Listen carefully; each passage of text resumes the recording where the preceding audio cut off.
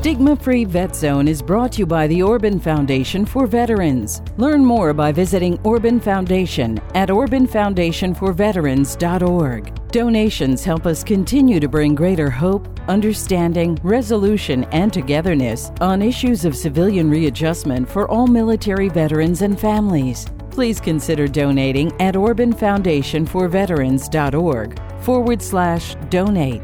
As a thank you, you'll receive a free copy of the book Sold Out, Conquering the Experiences of War by Michael Orban. Receive your free copy by donating at orbanfoundationforveterans.org/donate.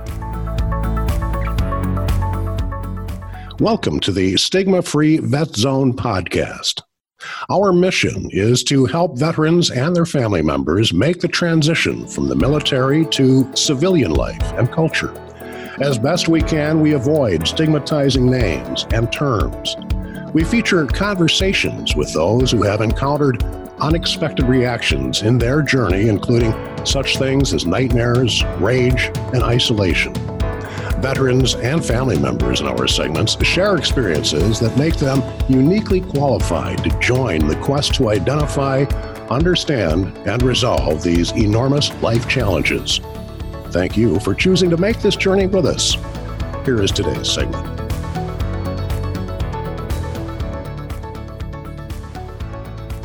Well, welcome to another session of Stigma-Free Vet Zone. Got a very interesting guest today, falls outside of the typical MOSs for the military. Our guest today is Todd Cochrane. And Todd Cochrane is the CEO of Raw Voice and Blueberry. And according to Todd, he wrote the book on podcasting. Well, as he says, at least the first one. Podcasting. Yeah, the first one for sure, and there's been many more since. Thanks for having me on the show, Mike. Todd is the founder of People's Choice Awards and a Tech Podcast Network. He's also credited with introducing the first advertising into podcasting, and that is GoDaddy, who I have done a lot of work with and continue to. Cochrane was inducted into the inaugural class of the Podcast Hall of Fame in 2015, but perhaps his biggest influence on podcasting is Blueberry Podcasting and its parent company, Raw Voice, which offers a directory of more than 950,000 shows, the number one plugin for WordPress, and much more. A United States Navy veteran who served 25 years and retired with the rank of Senior Petty Officer, Cochrane resides in Quincy, Michigan, having spent the majority of the past 25 years in Honolulu, Hawaii, with his family. So let's cross over the big water to Quincy, Michigan, and introduce our guest and welcome Todd Cochrane.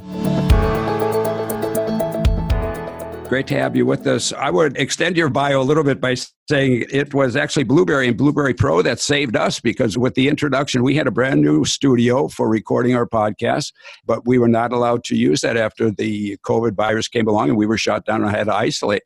So we had thought about canceling our own podcast until we were told about Blueberry and have had nothing but professional service. And this is not an advertisement or a commercial, nothing but professional technical experience in recording, producing, and publishing our podcast. And I have learned a lot, and they've put up with a lot in trying to trade me and all this.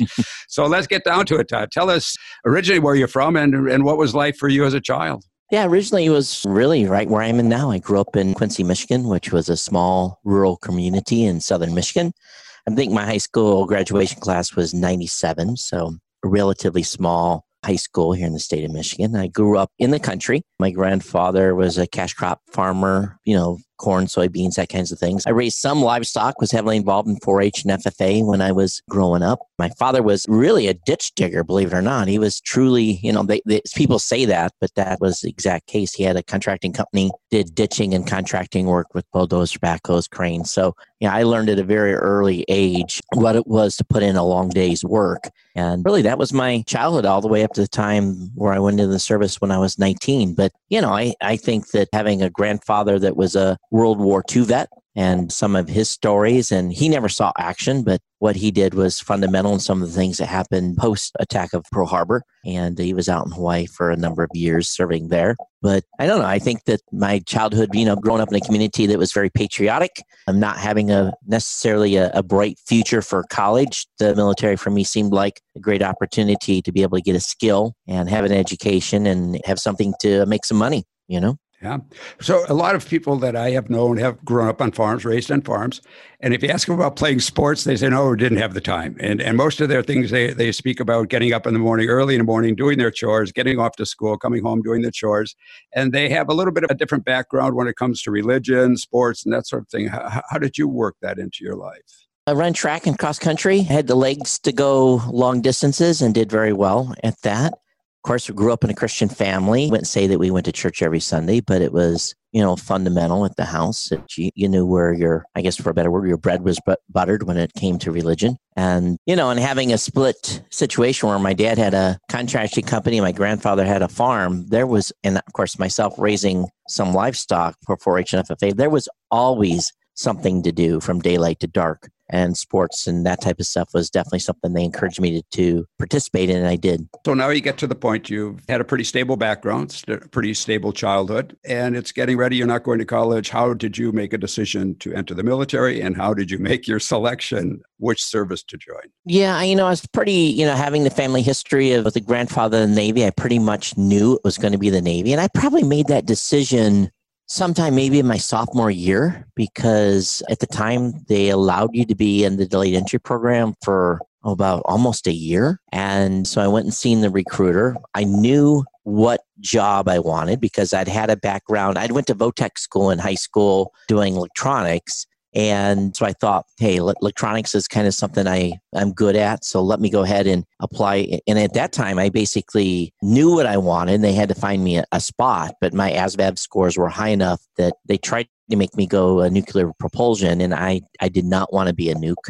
You got down to MEPS and, talked to the classifier and they're trying to get you in a job. And I was pretty stubborn. I said, no, I want this type of job. I want to be this rate in the Navy. Everything is a rate. And I finally had to wait a little while and had to come back to MEPS a second time after I'd been so stubborn, and was able to swear in for delayed entry program was guaranteed school for aviation electronics technician. And little did I know that was a very big and correct choice for me. Excellent. So just to clarify for the audience, Todd, MEPS, what are MEPS? MEPS is basically where you've seen the recruiter and, you've made you've done your initial paperwork. MEPS is where they send, I think, all services, and where they go down and, they run you through the physical and, you get probed here and there, and they make sure your eyesight's good, and they just make sure you're physically qualified to serve. And MEPS always seem to be in the worst part of towns. I was downtown Detroit in some area where I was scared to death to go outside of the room. And what year are we now when you graduate from high school and go through this? Yeah, I went to MEPS in 82, then went to boot camp in August of 83. So I was actually on delayed entry program for 10 months and 28 days. And, that paid off at the end on retirement, getting an extra few points on retirement side. Sure. So before we get into the military, let's just go back and speak about your family a little bit. So now Todd has come home and his grandfather's been in World War II and he's joined the Navy. Is there a big send-off for you? Everybody, the patriotism and honor and the flag waving and seeing you off at the airport? No, I think my mom and dad and my sister drove me to, I think there was a Burger King or something like that. And that's where the bus was picking me up, and they patted me on the butt and said, good luck. And my dad basically said, don't disappoint me. And off I went. So no, there was no band or anything like that. I think it was a pretty similar experience probably to most men and women that leave for recruit duty. Interesting that your dad would make such a strong statement, though, don't disappoint me. I think a lot of us carried that, I don't want to say a burden, but that message with us, don't disappoint your family. Yeah. That always kind of sits there. Okay, so now you're on the bus, you're leaving Burger King for probably the last time in a bunch of years. And take us through introduction to the military, where you're going, how you're sleeping at night, adjusting.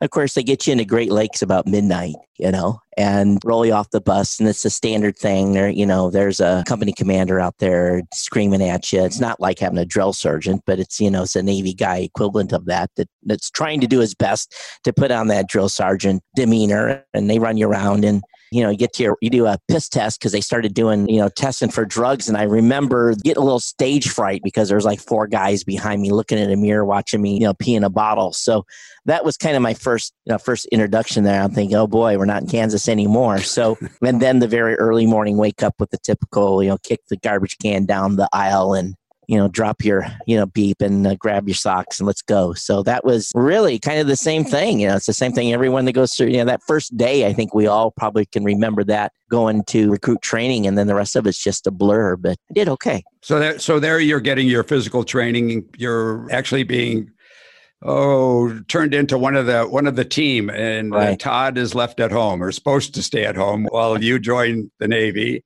Right. And so how long does that training go on? I think if at the time, I think it was 8 weeks, if I remember correctly, then, a big pomp and circumstance ceremony, and, you get a little more freedom. And then I think there was, family was there, of course, get to spend a couple of days with them, and then off to what we call A school training. The Navy has, intermediate training after boot camp that you go to get your specialist training. So let me just ask you this quick. Is everything kind of following exactly what the recruiter told you it would be? My recruiter was pretty good. I remember him by name, and I don't swear when I say his name. So, I was pretty much told the real deal. The mystery came later.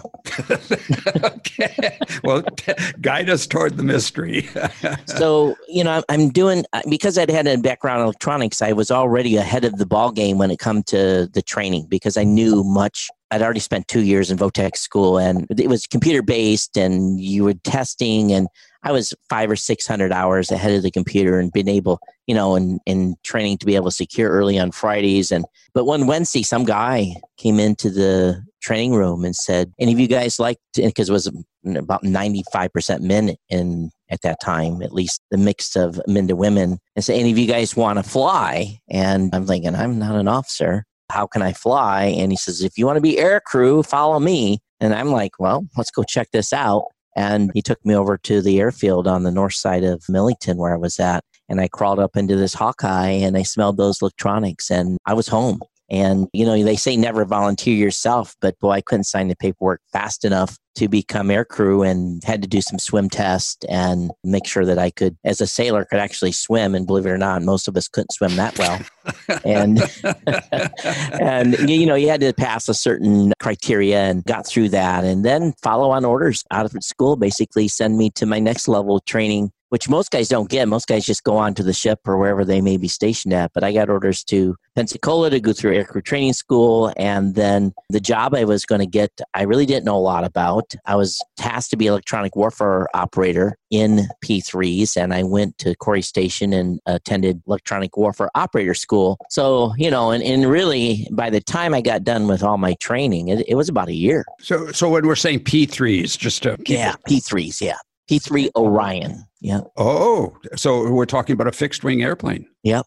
So fixed wing. So I got my ticket away from the ship instead, bought myself a 25-year ticket to being in land-based Navy bases. And so when I got my orders, it was kind of interesting though. The guy looked at my orders and he said, oh, and I'm like, well, what does that mean? He said, well, you're going to Guam. And I'm like, where's Guam? And he had a world map, and we couldn't even find Guam on the world map. He said, it's over here somewhere. And I said, what am I going to be doing there? And he said, well, they'll tell you when you get there. And that's the way it was. When you were at home in Quincy, Michigan, growing up, did you travel with your family at all, or did you speak about world events at the dinner table? Or we were, the center of the universe was a county. And, we had went to like Disneyland and a few trips, but nothing too exotic, nothing overseas. We didn't have, we were poor. We didn't have the budget for it. Vacation was once every 5 years. And if you were lucky, you got to stay someplace a couple nights in a hotel. Yeah. So if your family was sitting down for dinner, would you speak about current events around the world and what was happening in China or what was happening in Russia? 1984, I think we're right in the middle of the Cuban Missile Crisis passed. But did you talk about the international affairs, or was it more what the animals were doing, whose chores were what? Yeah. When was your next track meet? That sort of thing. Yeah, that kind of stuff. And, my dad was, why didn't you get out to the shop earlier? Why were you, lollygagging around?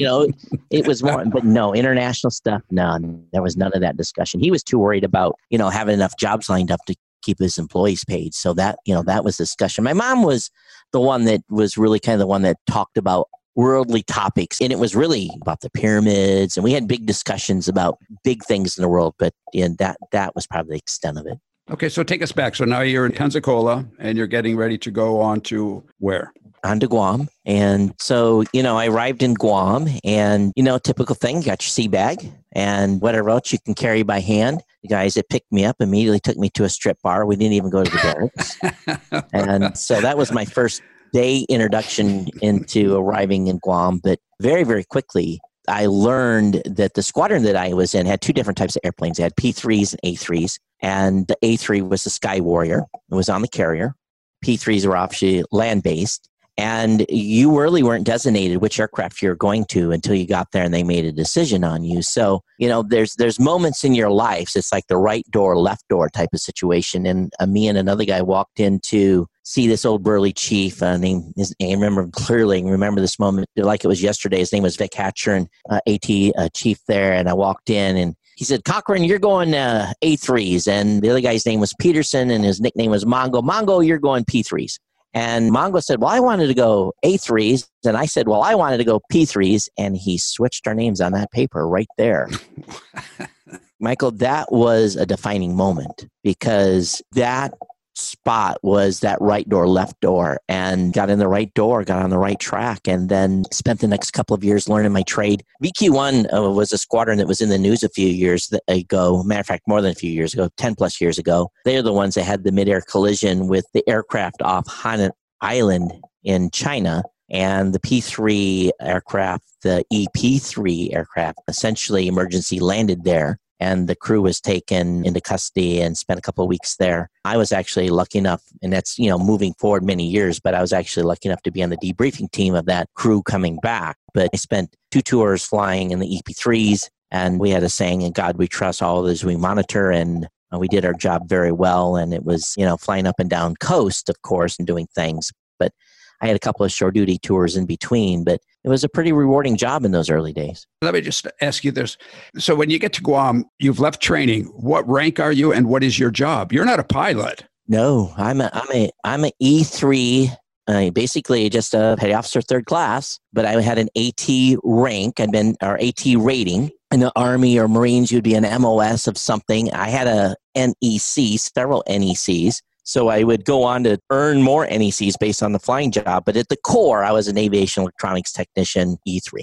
Actually, when I arrived, it was E3. It wasn't a petty officer until later. So would that be the same? Just trying to get a sense of being on that plane. You've got the pilot or 2 pilots. Are you what's called the flight engineer? No.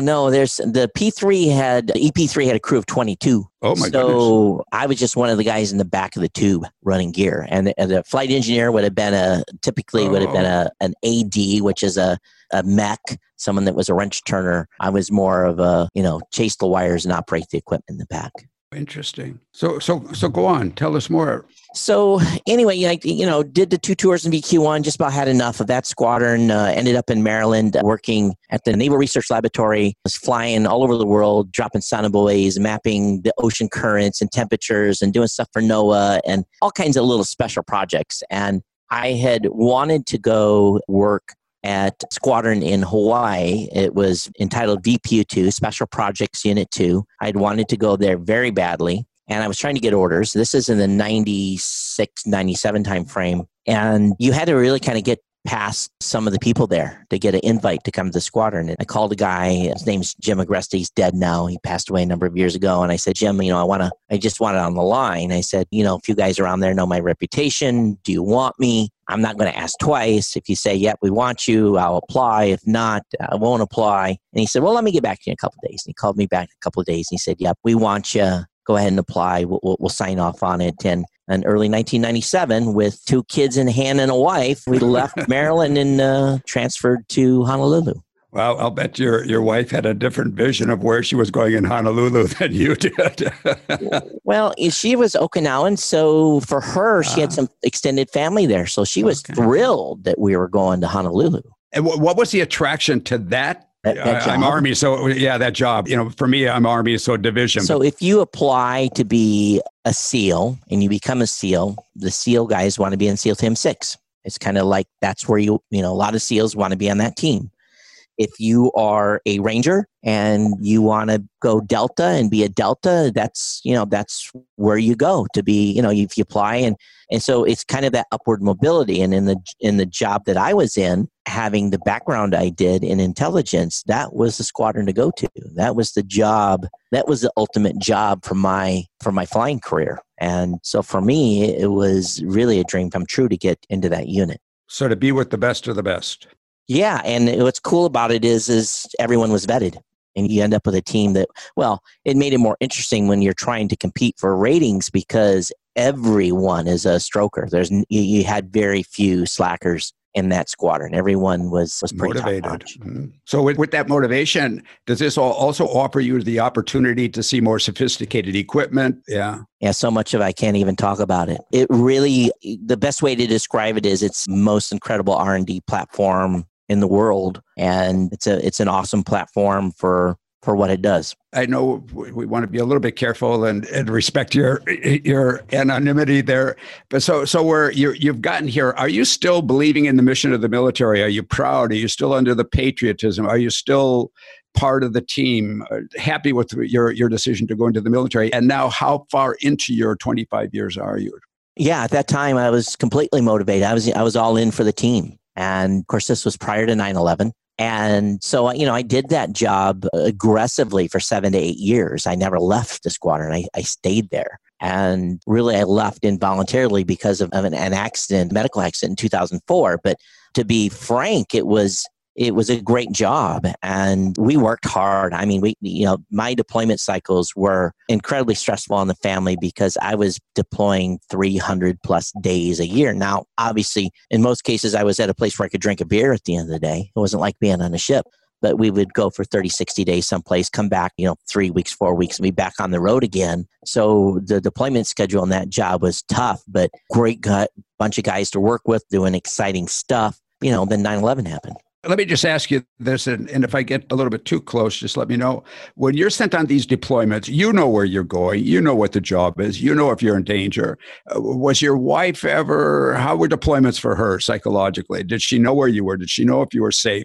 Was there any support groups for her? Or is that something that we should leave alone? No, she did not know where we were going. But what's funny is the government credit card that you're using to build house in the house.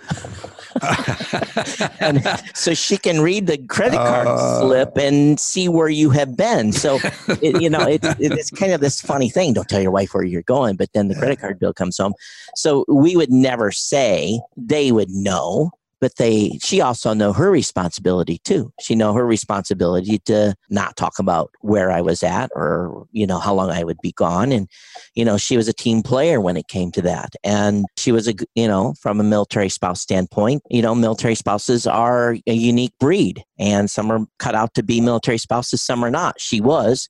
And we did fine. But from a support standpoint, she did use the family services from time to time to take some classes and, trying to learn how to read my LES and that kind of stuff. But she was pretty independent, didn't need a lot of emotional support, but it was there if she needed it. But we were so top secret that when we came home, there was no band. It was, welcome home, clap you on the back. We'll see you tomorrow or we'll see you in 3 days or whatever they gave you off between the time you got back and he went back to work. So it was, there was never, as you see these guys coming back from deployment, and there's marching bands. There was never any of that for us, ever. So middle of the night, one of the side accesses to the airport and down the back ramps and out the back door. Yeah. Yeah. What about your children? Did they, at what age are they now and how are they doing with your service? So they were still young and my youngest son is 16, so he wasn't in the scene yet. The other two were pretty young. If I think about age-wise, when I got to Hawaii in 97, my first son was just a baby. He was still in the car seat. And then my daughter was 2 or 3 when we got to Hawaii. And then, of course, I spent 25 years in Hawaii. But, they grew up there. That was home for them. But, the relationship, and a lot of military guys see this, the relationship I had with my first 2 children is different than the child that I had that grew up largely after I retired, just because of the deployment cycles and being home for that stuff. So, I think we've all in the military experienced that. So, you have to work hard for those ones that, you miss so many literally years of their life. Interesting. Yeah, very interesting. So now we have had a conversation about your tours of duty. And one of the things that I think is really important and valuable in your experience, Todd, is this whole idea that you are out there supporting the troops. Most of the troops don't know this. You're on these missions, operations, I guess you would call them, that are supporting the troops. And yet, as you say, you've got to keep this quiet. You're coming in the back door at the airport. You're not getting the recognition. You're not getting the pat on the back. Was that difficult for you? And what of those operations can you share so that people would appreciate the fact that it's not just the guys on the ground with the camouflage uniform and, carrying the machine guns and riding on the tanks and Bradleys and everything else. There's a whole nother group and support group. And again, we spoke about this before, and that's every MOS or every job in the military is extremely busy and extremely important to the end result, but you don't always get the recognition. So could you share a little bit about that, how you felt supporting the guys, how important your job was to you envisioning the people on the ground? Yeah, without naming any theaters or anything like that, you think about an operation that goes down. Let's say there's a ground force that's going to do an infill via helicopters on a compound, or they're going to take something down. There's usually a couple layers of the onion there. There's maybe a gunship that's on the inner circle that's keeping an eye on things. Maybe it isn't a gunship. Maybe it's an Apache, or you get the idea. You have this. Typically, you would have and depending on the profile of whatever that target may be. Sometimes those guys are in, they roll up in a six-pack and they're alone and they don't have no support. And just as an example, I think that what you have to realize is the guys on the ground know that there's support there for them, whether it be me and the asset that I was in or someone else, and things could get pretty crazy from time to time. And you're basically you're covering six, and you're trying to make sure that everyone's going to be safe, and there's not going to be external factors that's going to cause an issue.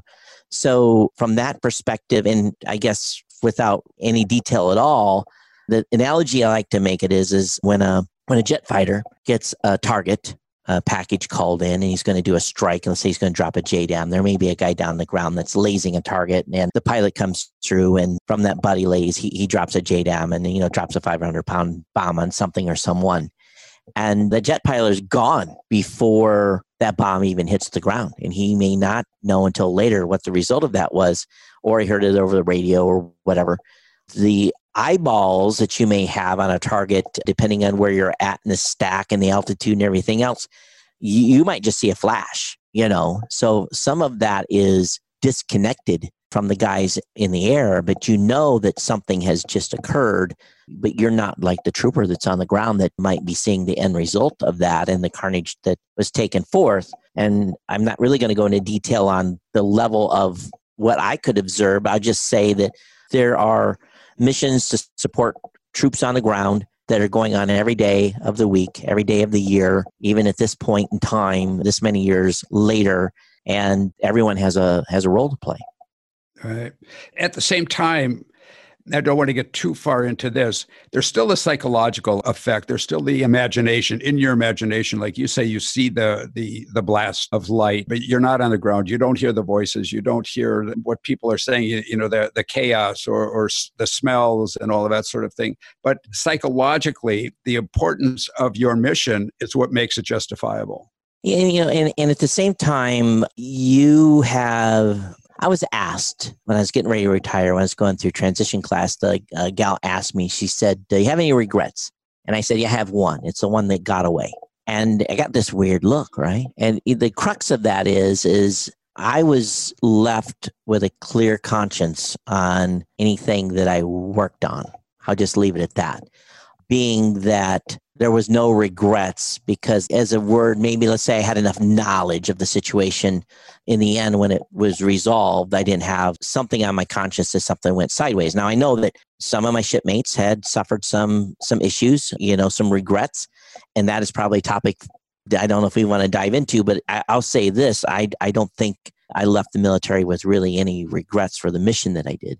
And I think that's really important, Todd. There be the element that you believed in the mission. You understood these guys were on the ground, these troops are on the ground, that what you were doing was required for their safety and for the success of any mission and for the success of them getting to and getting back from their mission safely. Beyond that, there's some really evil people in the world. And the mission that was out there was largely trying to eliminate those evil people. So yeah, I had no regrets and no qualms. And I guess, and I didn't pull the trigger, but to use an analogy, I didn't regret pulling any triggers.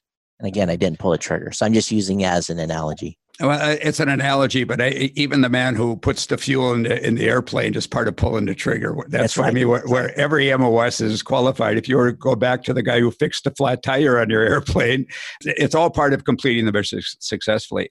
Now, you raise another interesting point, which is not familiar to a lot of us, and that's you had these training classes before leaving the military. As you're getting ready to leave the military, you're receiving classes. Yeah, it's been in place for quite a while. And I retired in 2007. And I had to think back there for a second. So at least 10 years before that, they have what's called Transition Assistance Program, TAP. That's at least what the Navy called. And you have a week's worth of class. They even bring the spouses in to say, okay, this is, what you're entitled to. And you need, when your husband retires, you get, you can have to sign off on the spousal insurance. And these are the resources. And they help you, with your resume. They help you if you have any coping issues, all the stuff that you need to do for the VA. Really kind of got you ready to make that transition back to civilian life. Wow. And was it helpful in the long run? What's funny is I had really started my personal transition about 3 years before I retired. So I was pretty much on track, but there was a lot of guys that, they had done no planning and they were really kind of like in a panic. So I do feel it was a good class and good resource because they give you really everything you need to start. Lots of stuff you need to follow up on. But, one of the things I failed on is I didn't submit my VA paperwork until after I retired. I could have done it 60 days prior to retiring. So I had to wait a little longer for my VA stuff. But I think that it was good. And I think the military is much, much better at doing that now. So now you've had your 25 years. You've had your classes for re-entering civilian life. Are you anxious to get going? Are you motivated? What are you expecting now when you leave the military? And how difficult is that transition after 25 years? Well, I had a job offer on the table. And what's kind of weird is I started this podcasting thing in 2004. And I'm starting to build a business while still active duty. And I actually had one person on my team go full time before I even retired, but we weren't making enough money to pay me a salary. So when it came to time to retire, I was a subject matter expert in a specific system, and the group that I worked with asked me to come on as a tech rep, and I did. So I transitioned out of my military job, took 90 days off, went really right back to the desk I was sitting at, and operated as a tech rep while building a business on the side. So I didn't have much time to sleep. I went from working 16 hours a day to working 16 hours a day. At the same desk. Well, do the regular job and then go home and build a business. So balancing those two was a challenge. And then ultimately I made the transition full time to what I'm doing now as the CEO of the company and building this business and keeping 23 employees a paycheck, keep them going. So I think for me, and another thing that really kind of set me up was I had gotten hurt in 2004. I broke my back, grounded me, couldn't fly no more. And it was not a combat, it was a swimming pool accident on deployment, stupidest thing ever. I spent 13 days in a hospital there. There's a 2-hour story worth that alone. But, when you break yourself in the military and their eyeballs are on you, you either got to get busy and find a job to do, or they're going to find an exit door for you. So I got busy and found basically babysitting airplanes in Waco, Texas, doing contract enforcement. I was basically babysitters of airplanes being modified. And what it really did then is because I then started working with a lot of civilians. So I kind of had this exposure to the military side and the civilian side, civilian workforce, trying to understand their politics, how it was different from the military politics, and then building a business and learning those politics. So it was really this kind of like, I got it from all sides. So by 2007, when I retired, it was very easy for me to hang up the uniform and then put on the suit. A lot of guys have a very hard time making that transition. Yes, they do. We're speaking today with Todd Cochrane, who is the CEO of Raw Voice and Blueberry Podcasting, and his experience in the Navy, and been a wonderful, wonderful conversation. One thing, a couple of more questions quickly for you, Todd. Did you have friends that you stayed in touch with after the military, and does that experience in the military remain uniquely something for yourself, or has it pretty well integrated into your civilian life? I mean, does that stand out for a lot of us? I remember the day I went into the military. How does that work for you? I've got buddies that are in various states across the country that I served with, flew with, if they called me 5 minutes from now and said, Todd, I need you to come bail me out of jail, I'd get in my car and go bail them out.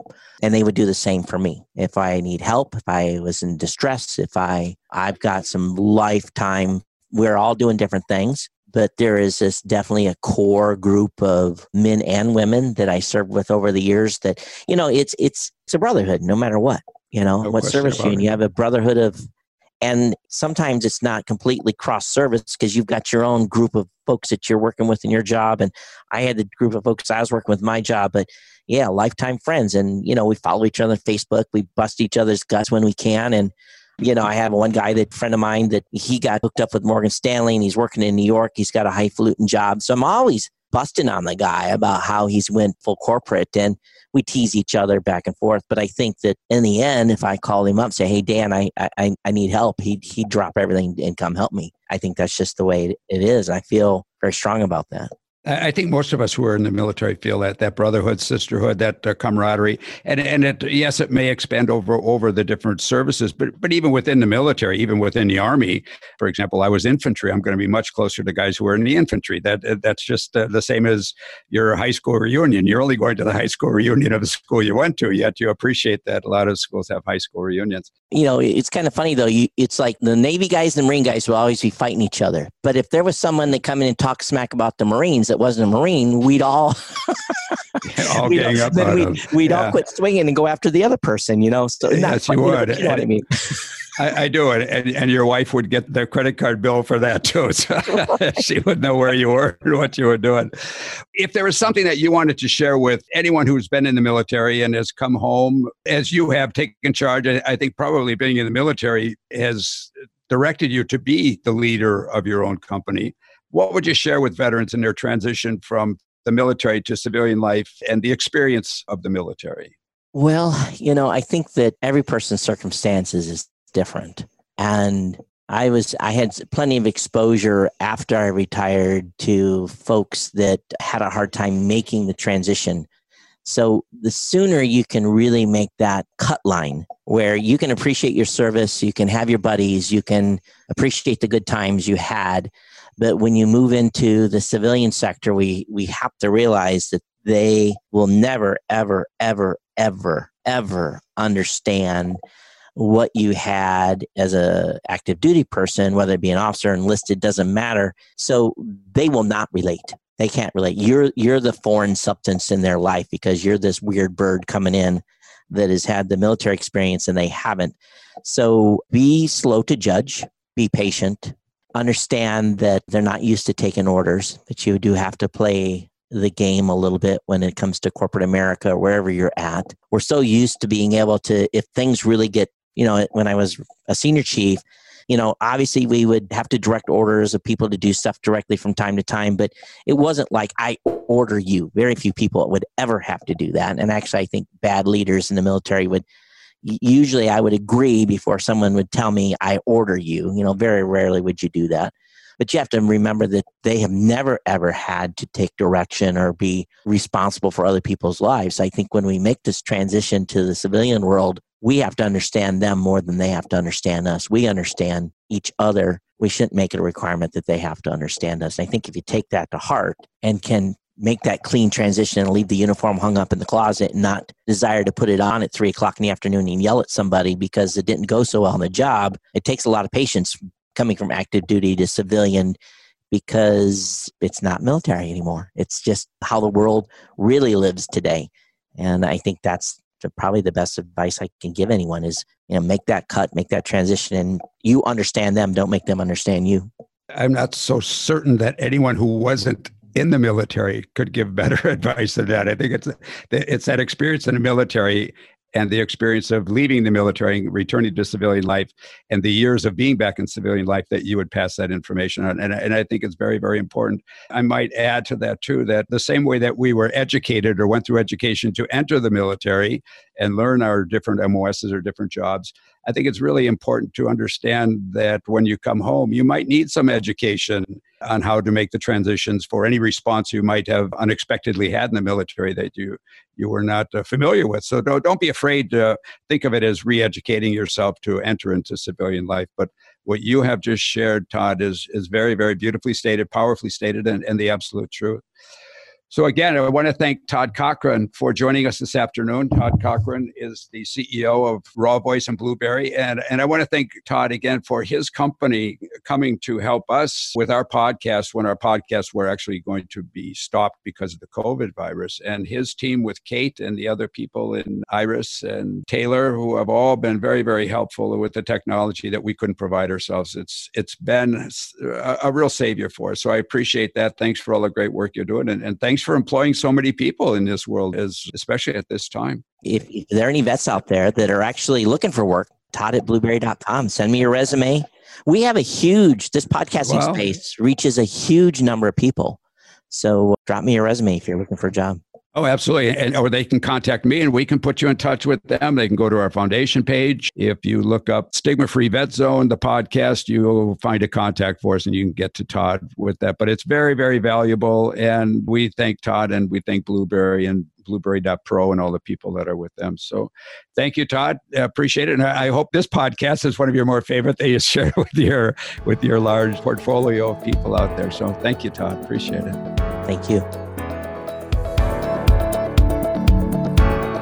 Thank you for listening to the Stigma Free Vet Zone podcast. Your feedback is always welcomed and encouraged.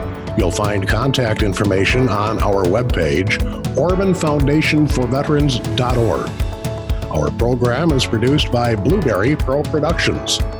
On behalf of Michael Orban, this is Bob Bach. Thanks for joining us, and please tune in again.